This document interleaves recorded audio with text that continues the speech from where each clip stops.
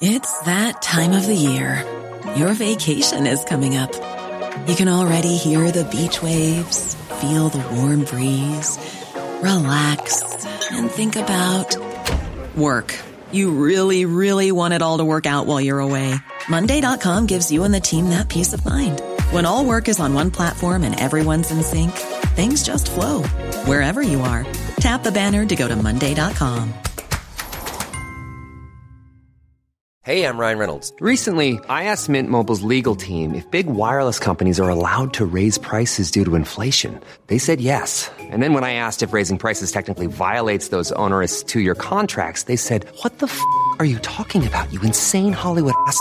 So to recap, we're cutting the price of Mint Unlimited from $30 a month to just $15 a month. Give it a try at mintmobile.com/switch. $45 up front for 3 months plus taxes and fees. Promo rate for new customers for limited time. Unlimited more than 40 gigabytes per month. Slows full terms at mintmobile.com. I mean, I honestly, it's never happened to me before. I read an article and that was it. I just know I'm doing that. Bennett Miller's Oscar-nominated film, Foxcatcher, tells the tragic story of eccentric millionaire John DuPont's relationship with a pair of wrestlers, the brothers Mark and Dave Schultz. Like anyone, they need people to look up to. Vice's Eddie Moretti sat down with the director to discuss the movie. Hi. So, Bennett, I kind of want to start with where we started interviewing the cast. Mm-hmm. I threw out as my first question, the first kind of theme that I want to talk about, explore, was this, the presence of America in the film in different ways. Mm-hmm. The film throws it into your face the whole fucking way through. Mark, we as a nation have failed to honor you. I want to see this country soar again. It does put its sights on a number of themes that might be particularly dynamic in our country, but not with the intention of making commenting. A statement or commenting. In fact, by not commenting, hopefully it permits some access past where we would normally get when we succumb to the temptation to conclude. Within this little story, you find in the nucleus of it, some of these themes that might be distinctly or maybe especially American, that have to do with wealth and class and entitlement and exceptionalism and things like that. But it's not about condemning one side or the other. It's mostly just a film. It's a story. It's based on a true story, and with the actors and the writers. And Well, let me ask you about that, because not only is it John DuPont that's like decorating his whole fucking existence with eagles and flags and guns and tanks and stuff. But Mark, when he first comes back and talks to Dave, his brother, he's like, this guy was pulling this shit out of my brain, man. Yeah. I'm thinking all these things. I think America is sliding backwards. I think we need valor and honor and all that stuff. So maybe it's not political. It's like a psychodrama, but America is a character. So what's the character? Well, I mean, everything you just said is true, and it's right. And even as you're saying that, I'm reminded of this other theme and interest, which is how it happens sometimes that people come to vote against their own interests. And, how do they get sucked into something, and what is that common ground, which often does involve this sort of language and symbolism and ideologies that permit people from absolutely different walks of life. How is it that they can come together? It's another theme of the film, of people who are so different, feeling like they belong to each other, trying to fit together in really untenable relationships, but having a mythology, like a co-authored mythology, that permits them to be. One of the wealthiest guys in America has some of the most talented wrestlers move onto his estate. And what is that transaction? You know, what did these guys have that DuPont wanted? Coach DuPont has a vision. He would like Foxcatcher to be the official training site for the national team. It's very easy to just jump to quick conclusions and simplify it, but as I researched this story over some years, it's of course it's not that simple. What about the research for the project? Like, how did this become the thing that would, you know, take you so long to do? I mean, I honestly, it's never happened to me before. I read an article and that was it. I just, I'm doing that. You know, without knowing much about it, I just... Good. I was so intrigued, and to be honest, there's a part of it that was just humorous. You know, the idea of this rich guy with these wrestlers living on his estate, his enormous estate, larger than Central Park, you know, with a fence around it. Yeah. And he knew nothing about wrestling. And the setup is something that could have very easily been turned into a comedy. Right, I was just going to say that. Yeah. So, but what interested you, because you weren't going to turn it into a comedy? First of all, there was this absurdist humor, part of, like, these two worlds. I was interested in the oddity of both worlds, like the wrestling world and what's that about, and also of, you know, the super wealthy old money in this country. But again, you know, the transaction, what were these guys doing down there? And the fact that it ended horribly.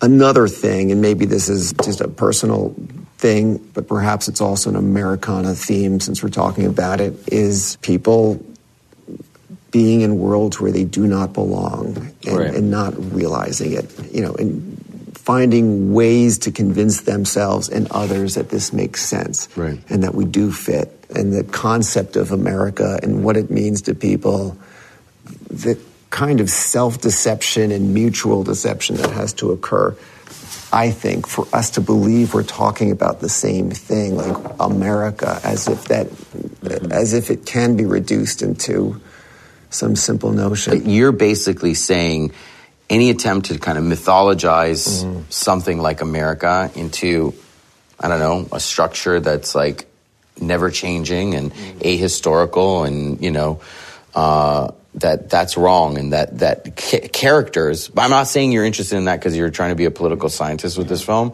but I'm saying that maybe that is there and behind this film, and you're interested in how people kind of actively try and create those mythologies on a daily, you know, basis with the people that they interact with. Honestly, the shot in your film that really kind of fucked me up the most was that one shot, the insert of Washington crossing the Delaware. Mm-hmm.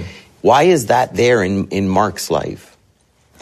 Well, I think it's what we're talking about. It's the common ground between these classes, these forms of consciousness, that the iconography is the same, and that this means something to me, and the same thing means something to you, and maybe we can be confused enough to believe that it means the same thing to both of us. Right. And there's also themes beneath it, meaning George Washington is some kind of a father figure, and he was one of the founding fathers. Right. And these men are patriots. Yeah. And DuPont himself is a patron. Right. And these people, in fact, did not have fathers. They both saw their fathers split when they were 2 years old. Mm. Which is DuPont. What happened? He left. He just left. He left for another woman, and Mark and Dave Schultz's parents split when Mark was 2, and so no father. As much as Founding Fathers, Americana, there's also just that personal thing. And again, it's not ultimately the political thing that you're grabbing at, no. but there's a relationship between the truth of who we are behind all of these beliefs and what our conditioning drives might be, and the appeal of these things and the complications and the messiness that might lead us to be attracted to some of these ideas. Did you, in your research, find that speech where Mark says, "He's my father," figure? I spent my lifetime looking for a father, and I have found one in John DuPont. Yes, he says, I've been searching for a father figure all my life, and I found one in John DuPont. Is that real? Is that what he... Those words were actually written by John DuPont. Right. And I found them in a book that he wrote. Just out of curiosity, with the whole birds and taxidermy thing is a huge, obvious reference in film history to Psycho and Hitchcock. Well, I suppose you'd call this his hideaway. His hobby, as you see, was taxidermy. Crow here, an owl there. When you were, doing that stuff, did you think of that at all, or no? No, not really. Yeah. But, there is some measure of awareness of Hitchcock and the language of his movies. I think when they're really working at their best, you do not feel like these films are telling a story. You feel like they are observing a story, and you are not being told, and you're not just observing, you are inside someone else's head. Like watching the birds, you feel, it feels like consciousness. Why are they doing this? Hitchcock films often had a thriller, and then there would be like a kind of family drama, or kind of, especially The Birds, right, is a perfect one. But in your film, the family, right, is just not existent, or it is destroyed. And there are these moments where Dave Schultz tries to embrace his brother and bring him into a family-type experience, and they're always like about awkward conversations or awkward hugs. There's no familial love in there. It feels like the director is putting the family before Mark Schultz in a way to tease him and taunt him. Like, you don't have this. Because Mark doesn't feel the draw and the appeal. To him, Dave's family is sort of an inconvenience to his value system. Mark is not focused on it. He says, I've got my kids here, I got my wife here, I got my kids here. And he's just like, well, they can come. Right. They're like an afterthought. Right. His mind's not there. I heard in an interview once, I think it was, I know it was Larry King, and he might have been talking to Clinton about the effect that it had on them for not having a father, because neither of these guys grew up with fathers. Right. And Larry King said,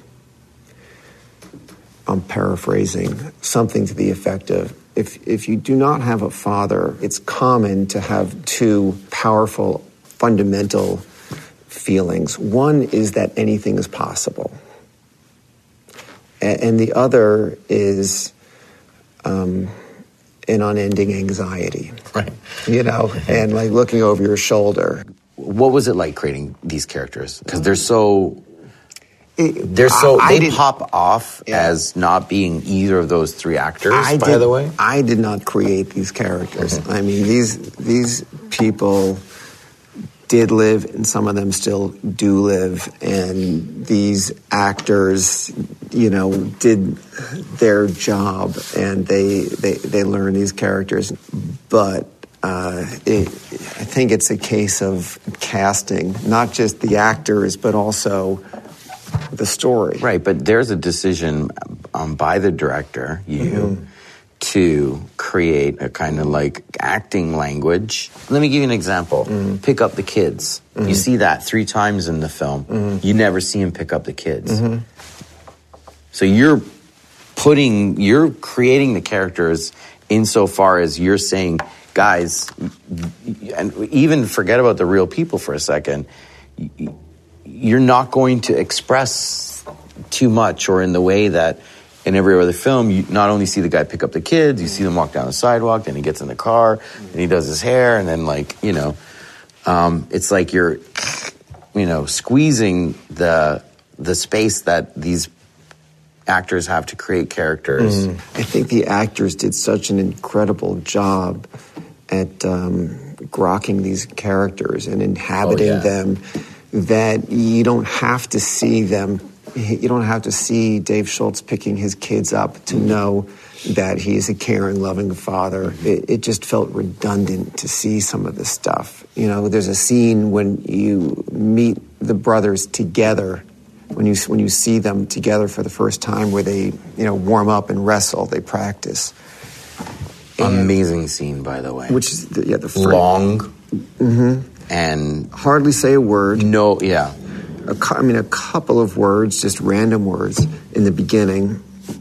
And when I assembled that scene and put it, in a cut with all the other scenes, I realized there was about 20 minutes of scenes that had been shot that could be eliminated, because those scenes existed in order to communicate who these guys were to each other.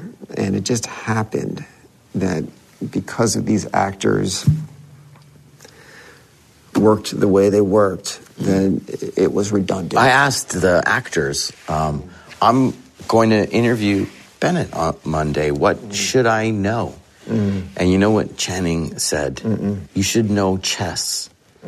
I said, why? And he's like, because that's how he worked with us. It was a game of chess, and because you're amazing at chess, and that's I'm not amazing. He at thought chess. he thinks you're good at chess, or very good at chess, and it was for him like a glimpse into how you work. They agreed that you went into this film knowing or having an image of the dramaturgy, the drama, the scenes themselves, and sometimes the shots in your brain, but that you worked with them and threw that kind of image out. But they all said eventually kind of where you guys ended up was very close to that image that you had, or that feeling for a scene.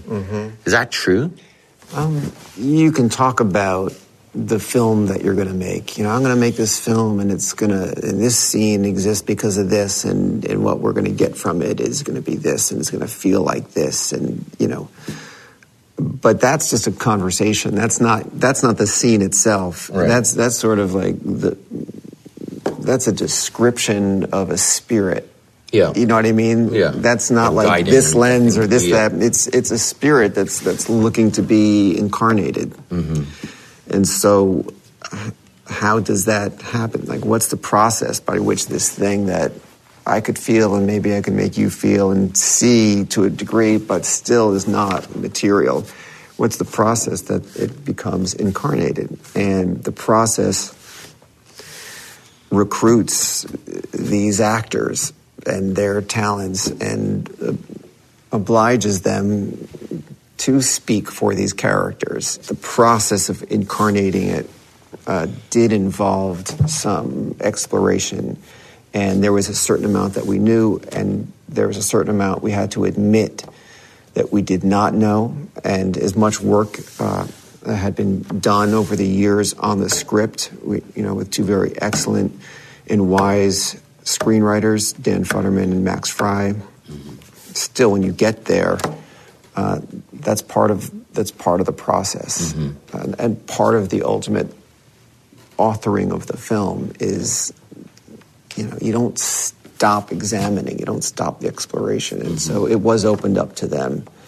And I was curious to see how something might evolve. The scene that comes to mind right now is when they're on the helicopter flying to D.C. and the moment when DuPont first offers cocaine, the kit, to Mark Schultz. And so you have an Olympic gold medalist who is hell-bent on winning another gold for America in the Olympics that was not boycotted by the Soviets, to go to the 88 Olympics in Seoul and win gold. And that's the reason he's there, and that's why he was brought on. And now they're in a helicopter, and John DuPont takes out his cocaine kit and starts blowing lines and offers some to Mark Schultz. And why would somebody who has this aim to be an Olympic gold medalist partake? And I don't know if I was ever really comfortable, insecure in my understanding of how that corruption happens, right. What that really looks like, what that really feels like, what is that moment. And the actor showed me. That was an incredible moment, but I'll tell you, the other incredible moment in that scene is when he says, "Give it back." The way he says it, that's the way... Give that to me. Yeah, give that to me. Exactly. Like, there is, the degree of that guy's addiction by the way he says it. And again, something that the actors brought to that scene. Yeah, and the subservience that's there. I mean, it really is a question of power. Although by the time we, got to shooting the wide of them, the cop car pulling up, to the helicopter by the estate, and then that shot of the helicopter taking off. Even before we got to shooting the scene, I realized there's no way that he resists DuPont, because you see what he's being given. That's how it strikes you as, it is part of getting whisked off in a, $10 million chopper to, travel to D.C. from Pennsylvania, which is not that far. It's there in that scene. It looks like with the hair cutting scene on the porch, listening to, I forget, amazing song now. It's Dylan doing Woody Guthrie. Yeah. The implication is that this was a 24-hour kind of obsession between the two of them. But is that true? The film, in truth, dials back the intensity of the colorful, spectacular aspects of the story. So the cocaine use was bigger, and it went on for longer. Why'd you dial it back? Because then it becomes just a drug thing. DuPont's mental illness, though evident in the representation in the film, the stories were even more disturbing, and it went further. But at some point, they would begin to drown out the other themes that came before it, the foundation of the film. Right. And so it was just, for dramatic expediency, it's just as much as is needed and not more. A coach is a father. Coach is a mentor. Coach has great power on an athlete's life. How did you get to cast Steve as John? When you make yourself a movie, all of the agencies and agents become aware that, okay, here's a movie that's going to be made, and then agents add names to the lists. And so we had, our potential DuPonts, and I don't remember how many names were ultimately offered for the DuPont list. I honestly can't remember, 75, 100 names, something like that. But Carell's agent had added his name to the list.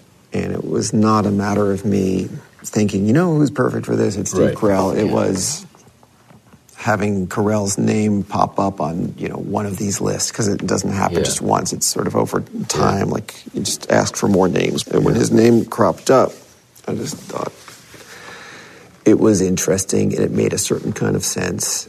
And if it could work, and I met him, and he showed me another side of himself, and he exhibited a real determination to approach this with the seriousness and commitment and devotion that would be necessary for him to get a performance like the kind that he gave. And that was it. I just thought, well, the best version of this film is if he can pull that off, there is not a better version. Now it's done. How does it feel? To hear how somebody's relating to the film is the thing that makes me think, oh, right, so that's kind of part of why you do it, and it's really nice seeing how people react, take in the film. Yeah. And it's, again, back to the issue of the non-conclusiveness. It's not giving a message. So our conversation is, did you get my message? Right. Do you agree with the message? Right. Did I change you? Did I turn you? It's not that. It's not didactic. It's much more interesting to even in the response of the film by people to get to even deepen an understanding of some of the things that are at work that I think drew all of us into it in the first place. If I'm going to say one thing about your film, I have my own ideas and interpretations, but at least it was a film that actually allowed me some space to walk into it, look around, and come up with my own ideas. And most other films are just holding you by the hand and take you on a roller coaster. So I want to thank you for that, because that was a gift to me. So thank you very much. Selling a little or a lot?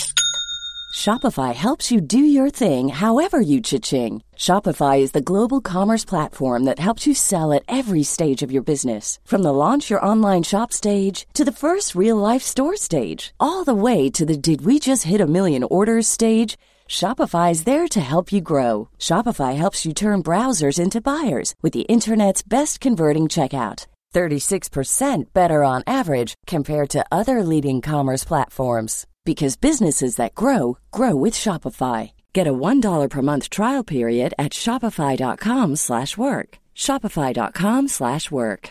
The best way to give someone a gift they'll never forget is to give a gift they'll always use. American Giant makes clothes that just keep getting better with age, like their iconic full-zip hoodie that's designed to last for decades. And a gift they'll wear for years is a gift that keeps on giving. But American Giant makes a lot more than just hoodies. They have impossibly comfy sweaters, classic t-shirts, soft, structured sweatpants, even classic everyday denim, all made right here in the USA, with a quality you'll have to feel to believe. Be a gift-giving giant this holiday season at american-giant.com and get 20% off your first order when you use code GratefulAG23. That's 20% off your first order at american-giant.com. Promo code GratefulAG23. Thank you. That's high praise, Eddie. Thank you. Thanks for coming. Thank you. Really great talking to you.